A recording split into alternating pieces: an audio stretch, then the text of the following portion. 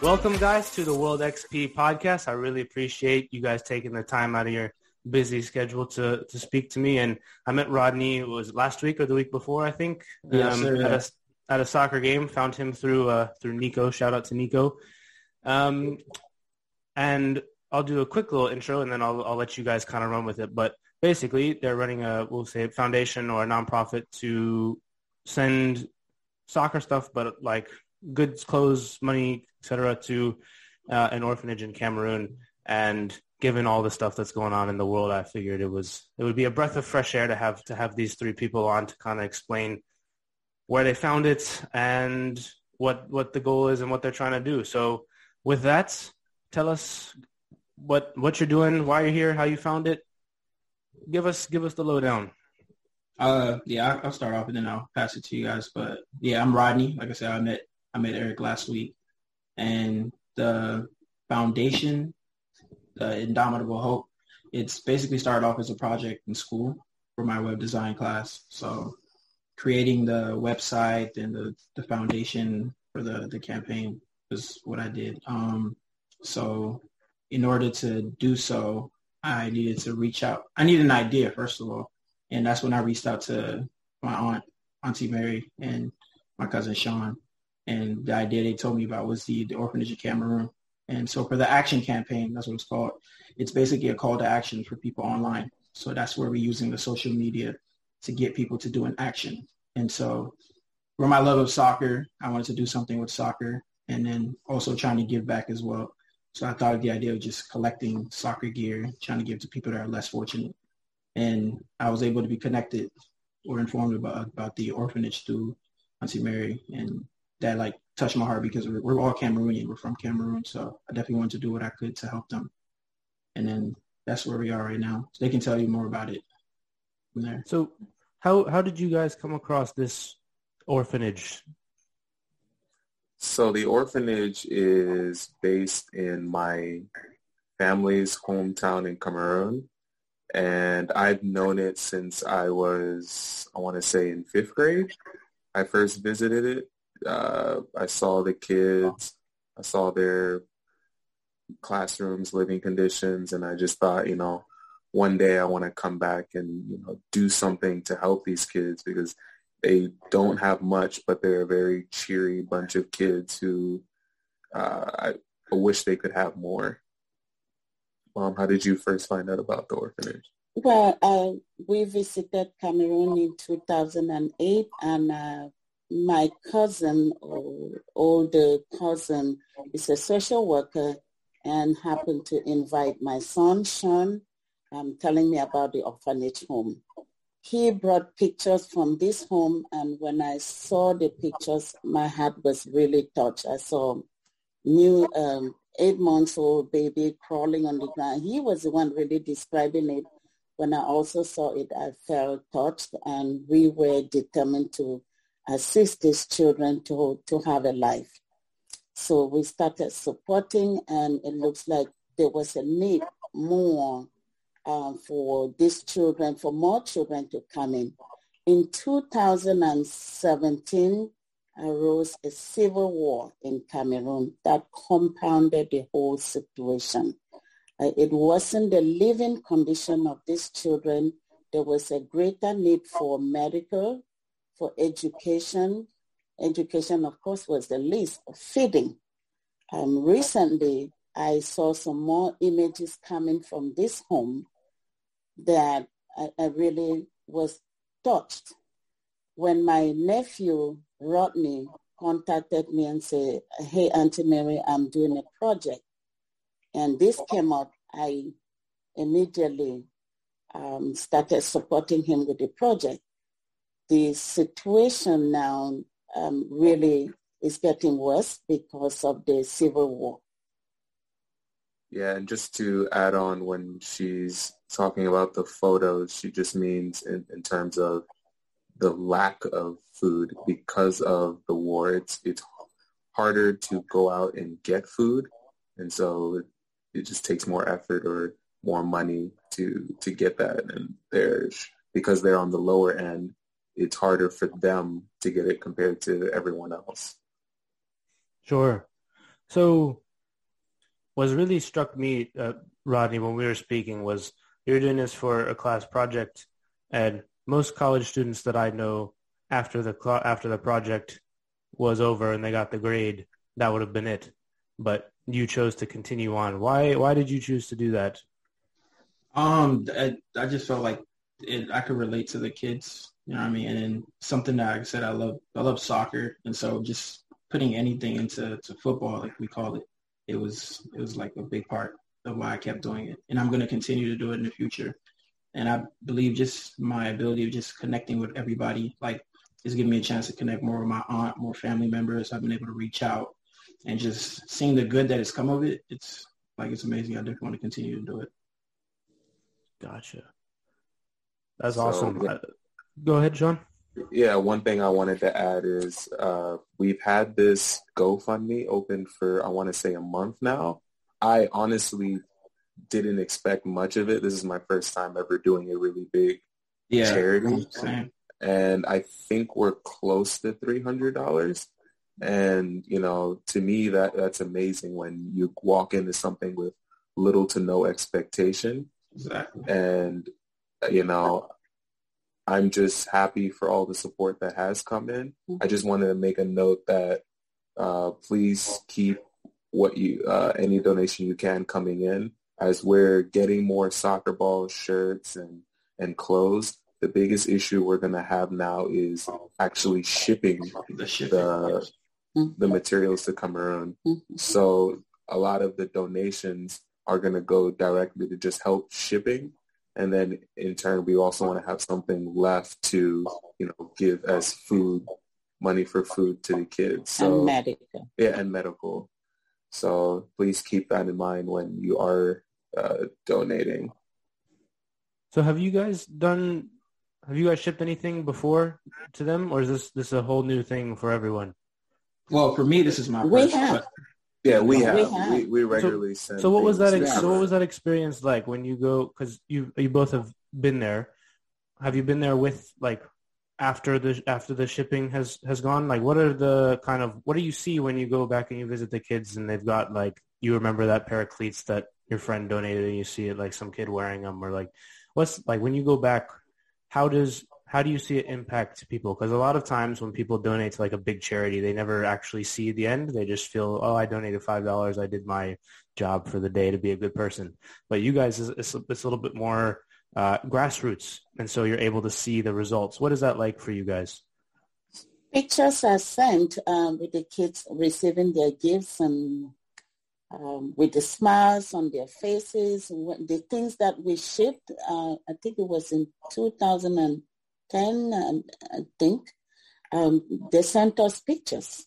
Yeah, and then when I was younger, I remember going back and meeting them for the first time and bringing a soccer ball. Soccer ball here in America is okay, yeah, this is a soccer ball, we're playing with it. But in Cameroon, having a soccer ball is I don't know, it's having ear pods. No one has a soccer ball. Your version of a soccer ball may be a bunch of socks wound together, and then you're playing that, or a busted up soccer ball that someone maybe richer threw away, and then all the kids in the community are playing with it. Or stones. Stones, believe it or not, stones. So when I was younger, just bringing a soccer ball to these kids, this was everyone stayed outside all day, nonstop, until that ball eventually busted. So imagine the difference with my one soccer ball I brought with the 20 or 30 that are being donated. Now the kids will have a feeling like they're normal, which is what I really want to give to the kids, is that they're normal. They have what the rest of the world has. And I really appreciate what has been given so far, because that's what you're giving to a lot of kids who are living in situations that are unfair compared to what we have, is that they'll be normal. And to add to that, to help them get their minds off everything that's going on around them. Do you know what I mean? So, for sure. So the conditions they're in, trying to formulate this question. But I guess so. Like I've seen the pictures on the Instagram, Rodney, and some of the other things, but pictures don't really do it justice, I would say. I was in South Africa a couple of years ago. We went through some really like poor villages. So I saw some of the stuff. There were one of the soccer balls was a bunch of like grocery bags that they had like put together. But what is it like for you? Like can you describe some of the conditions? Obviously, you don't need to go into too much detail if it gets graphic or anything. But what are the conditions like there for them? So because people here just like they'll see a picture and they don't actually understand like on the ground what it's really like to not have running water, to not have any of these things that we take for granted on a daily basis. On a health perspective, I've had pictures. Actually, I adopted 3 kids the year that I'm supporting. When I saw one of the pictures, they're prone to skin diseases. And the hair was just chopped up with skin problems. And their treatment, they have a garden where they plant leaves, some grass. That's how they treat the skin disease.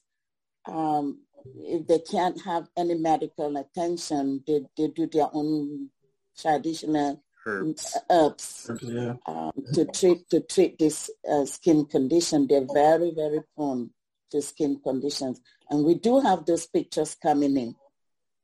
Yeah, when I was younger, they had told me when I had gone and seen the garden, it's a real garden with herbs. One of the people there had told me the cure for malaria is in the garden. I don't know how true that is to this day, but that's their version of treatment right now. So we appreciate a lot of the help. As for conditions, I'll add my own perspective. I'll add in the soccer perspective. So what we take for granted here in the United States is like turf fields. There's barely grass fields in Cameroon. I mean, gravels. Yeah, it's more just dirt, and everyone's playing with I'll say most people are playing with just barefoot. Right. You don't want to because mostly you're walking around with slippers for most people. And if you have shoes, you don't want to destroy them playing soccer. So for the most part, it's barefoot. So imagine the look on these kids' faces when they're not being given just shoes, they're being given cleats, or they're being given indoors. For them, this is like unreal. This is the equivalent to getting a PS5. You know? Yeah, I get what you're saying. It's even I was able, I believe, to post the video on the Instagram. And it's a video that Auntie Mary sent me of them playing soccer in the backyard. And you can say it was like patchy grass. But through all of that, they're still smiling through having a blast. You know what I mean? It's like they're almost not cognizant of what's going on. But that's just how we could relate to soccer over here as well. Just that bringing them together, making them smile. I've noticed that often, like I said, when I was in South Africa, people seemed happy there, even though they didn't have all the nutty things that we have here. Why do you guys think that is? It's a simple life, I guess. I mean, I don't think you need material things. I don't think you need a lot of things to be happy. You know what I mean? I think you just need people that care about you and love you around you, and then their kids as well. So as long as you have other kids around you, you can make work of anything. You know what I mean? What do you guys think? For my own experience, I'll say I think a lot of it comes from the difference in our culture, where in America, because of the things that keep us busy to make money to have material things, we don't spend as much time with each other. Exactly. Their jobs may be like selling biscuits with each other or doing market. So like there's a lot of like togetherness. So that might, in my opinion, to me, my own experience was because I was working with my family, I was happier versus like you're in America and you work with completely new strangers and maybe somewhere 30 minutes away from your house. Another thing is these kids know they don't have it. They don't have any source of having it. So they have to be content with what they have. and yet they want to work hard. I'm talking from that background, how I grew up. I grew up with cousins whose fathers had, but my father didn't. But I knew that I need to work hard to get there. Sitting back to be crying, looking at what they had made no sense. I can't have what they have. So I have to be content with what I have. To add to that, I was able to read something that I believe Sister Ann, as at the orphanage, she said what they like to teach there, the educational part of the garden is just optimistic thinking with the kids. They don't want them to be thinking negative just because they're in a bad situation. They should just give up.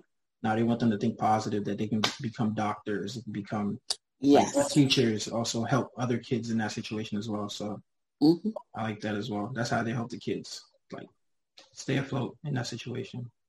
Yeah, for sure. So speaking of doctors specifically, and we touched on the medical stuff that they have or don't have already, since they don't have the infrastructure that we have in terms of donations specifically, like what sort of things would they be looking for? Because there's some stuff that like electricity, like if it requires electricity, might not work there. So what sorts of things would you guys recommend if people had extras lying around of whatever it would be? Clothes, shoes, toys that may need batteries. Okay, that's fair. Yes. Battery-powered toys. Battery-powered, yeah. Also probably medical equipment. Yeah. So like what Old kind? laptops. Old laptops. Old laptops, yeah. Gotcha. The electricity is not there, but it comes on and off. After 3 days, they may have electricity for 2 days, 1 day, 1 hour, 2 hours, in 2 weeks, but they still use it. Good. Well, that's positive. We take a positive note from that. Out of the So they're also have like a school at the orphanage? Yes. So how does that work? Because here, obviously, we're used to a class of everyone's one age, and then you go up to the next grade. So how does that work there? I've seen their classes. Sean, what did you see? Well, he was younger, but I've seen their classes. They send recent pictures where they put them in age groups. And most of it is volunteers come and teach them. Yeah, you're saying because like they may not have enough for each age group? Well, just how it might work. I don't know the makeup of the ages who are there, who's not there. Right, it's very easy. There's enough people here to split up amongst. Okay, maybe this is an advanced math class or not advanced math class, but they don't have probably the luxury to have. Whether it's the teachers who, right? You said they're volunteers, so maybe they don't have there will be gaps. Whereas it's not as structured. Yeah. No, it's not structured. They just know if you're this age to this age, you're supposed to be in kindergarten, whether you're comprehending it or not. Kindergarten volunteer teacher comes in, and from this age to this age, they just put them in age groups. Mm-hmm. Yeah, and they try to give them the best. Right. So are they in terms of educational books then as well? Is that something that you guys would be looking for as well? Yes. Yeah, for sure. Gotcha. I think that was But for now, we really need health and feeding. So what would you need for clothes? For health is money. Yes. Yeah. Money. Feeding is money. Clothes. Yeah. And clothes. Yes. All right. Toys. Educational toys. Battery powered, of course. Yeah. Yes. Educational battery. All right. So I want to move on a little bit to Rodney and your kind of, well, I guess all three of you, but what's the goal for this long term? Because you must have thought in your head after the class was over and you were going to keep doing this, like, okay, is there going to be a stopping point? If so, what's the stopping point? What are my goals? That sort of thing. Do you want to turn this into something bigger and like continue it, do it as an annual thing, or kind of what's your thoughts on that? Yeah, well, first, I mean, obviously the most important is helping the children that are there, but just from the turnout, the events that I've had recently, it's getting us together. I mean, come on, after going through COVID and we were all separated, something like just getting us together to play soccer together.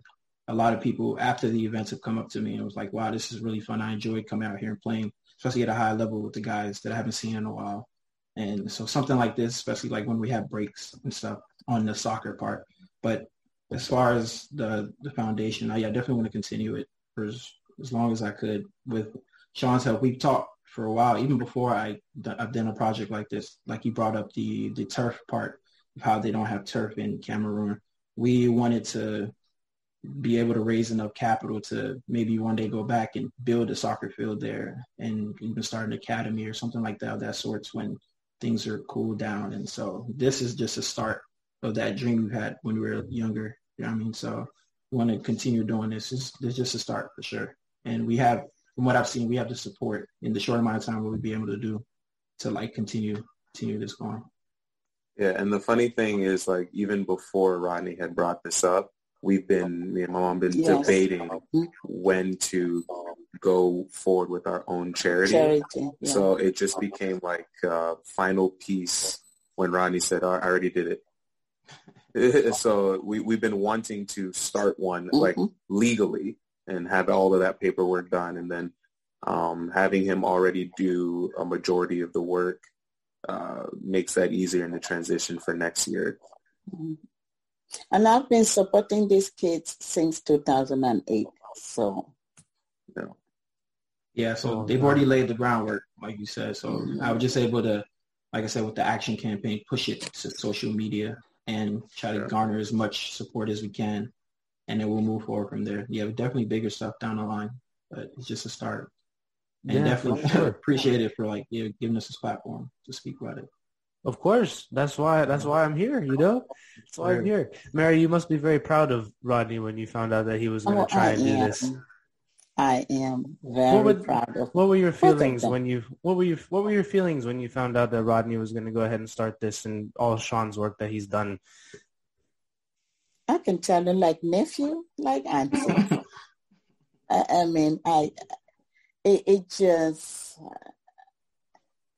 I can't even express it because I think I raised them.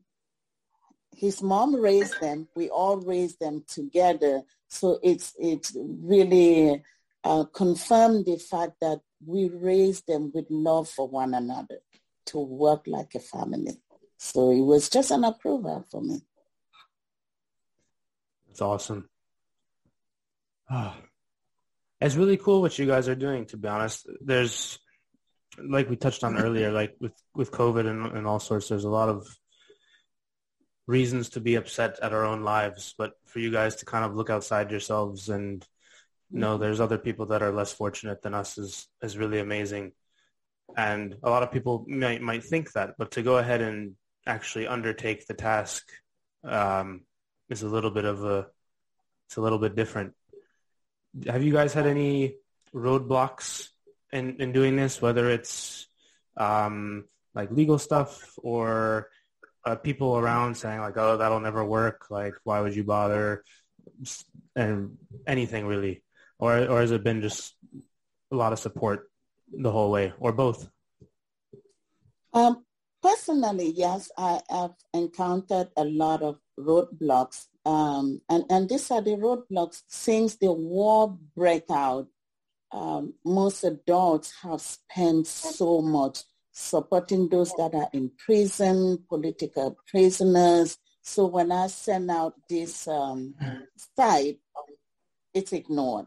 Not because the people don't want to contribute, but they're overloaded. We are overloaded with people who have been killed because of the civil war. We are supporting them, those in prison, those in the hospital. So people from my area, they're already overloaded and they cannot contribute for this project. As far as for me, roadblocks is, it's pretty simple, but it's just the reaching out to everyone. Like not every text that I sent was like, they responded to it, or organization that I wanted help from, they didn't always respond back. But I reached out to enough people where I was able to, like I said, set up the events with like Alexandria Soccer and all these other soccer teams that I was able to partner with. So just the reaching out part, getting used to that. Maybe like they wouldn't respond to you or something like that. But other than that, it's been, once we did get people together, the support has been tremendous. So yeah. Sean, how about you? I guess the only roadblock would be more of myself actually asking people to join a project on with me. I'm used to just doing it. Like, I just donate. I'm not used to inviting a whole community. So like when I had asked I'm an academy coach, so when I had asked my parents to join in, I was surprised to see that they all immediately joined in, and a lot of them did donate almost instantly. So not a huge roadblock, but I guess it's the first stepping stone in a charity journey. Exactly. It's like putting yourself out there and then just hoping they'll you know what I mean, they'll reciprocate. And we were lucky, we're fortunate enough that a lot of people did. So we're happy. Yeah, because the reality of it is, in my head, I look at it as my family in Cameroon that needs help, and you know, everyone may not care, because you could say easily there's problems here in America, so I'm going to focus on that, and I wouldn't be mad at you. This is more of a personal thing to me. So I guess I appreciate everyone who's supported so far. For sure. And like, wanted to add on to that, it's a lot of my audience too, or the people that I know, we're in college, or so they might not have a lot to give, you know what I mean? So that's why I understand that part. And so the biggest thing for me with those people is just maybe show up to the event, just having numbers there, bring, even if it's one pair of clothes or shoes, even if it's $5 donation, just that little something, multiple people doing it, it'll make a difference for sure. Yeah, definitely. All right, couple more questions, and then it's getting a little bit late and we can wrap this up. But is it difficult to keep everything organized, like when you guys get the donations? Because I'm sure you get them in all manners of formats and boxes and bags and cash, a little bit of cash here, a Venmo here, a GoFundMe here. Has it been difficult to kind of keep everything organized? Has it been not, I guess, has it been as you'd expect when you got yourselves into this, in a good way, obviously, but how's that been, like on the organizational front, organizing events with Alexandria Soccer, organizing different things? How's that been for you guys? For me, I'll go for it. But for me, it wasn't, I'm not going to say it's too hard, but it's because I've had good friends that are in good positions, like my friend CJ at Alexandria. He's a coach there. Same with Sean here. Because they are already in position at the organization, it made it a lot easier. They were able to get the field where we had hosted the events, and just having good connections in that aspect helped make it a lot easier. As far as storing the donations, yeah, my car is full of donations, so I have no space for anyone except for me driving. Other than that, no, it's been fun. It's been fun doing it as well. So no, I don't have a problem with it. And Rodney's been the one who's been more in charge of collecting, so he would have the most experience on that. Yeah, so no, like I said, just the car is full of donations. So, I mean, it's like a badge of honor, though. I ride around and all the soccer balls are in the back and cones and pennies and stuff. But yeah, it hasn't been hard at all. That's awesome.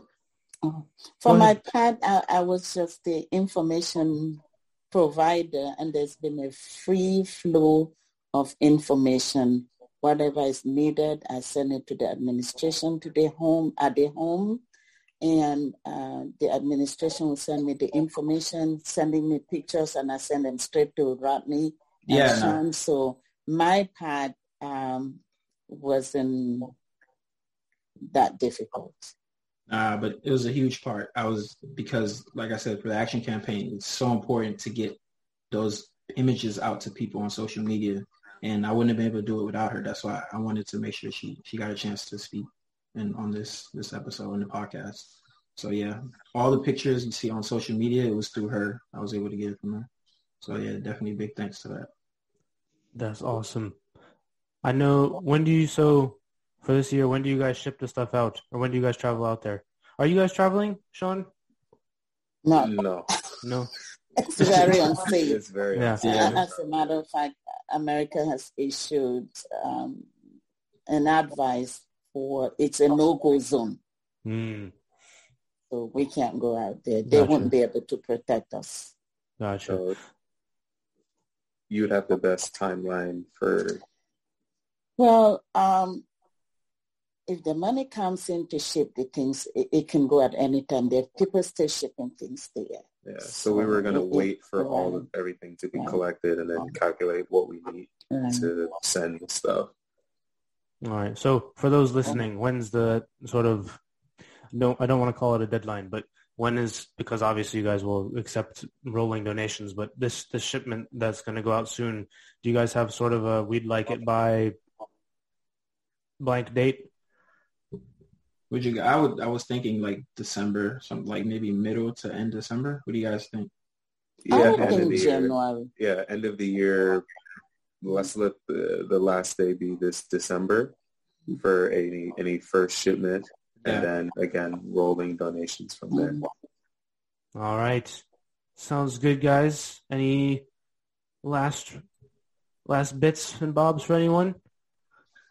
Just thank you again to everyone who donated, and anything is appreciated. Really, like $1 is 500 francs. That's close to a meal. So just give what you can and know that you've changed someone's life.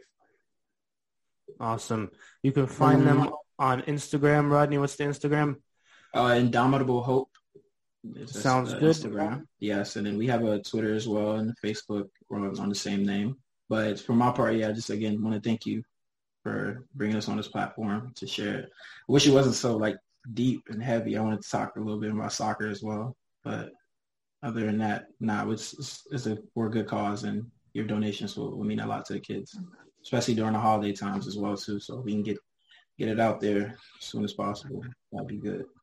100%. You see Rodney's got the shirt on there. That's the logo. Check it out. Instagram. Yeah. All those links will be in the description. Guys, I really appreciate your time. This is what you guys are doing is amazing. Rodney, we'll get you back on and talk about soccer. Don't worry. At some point, we'll get you back. With that, guys, we'll wrap this up. And for those listening, we will see you guys later. Peace. Thank you.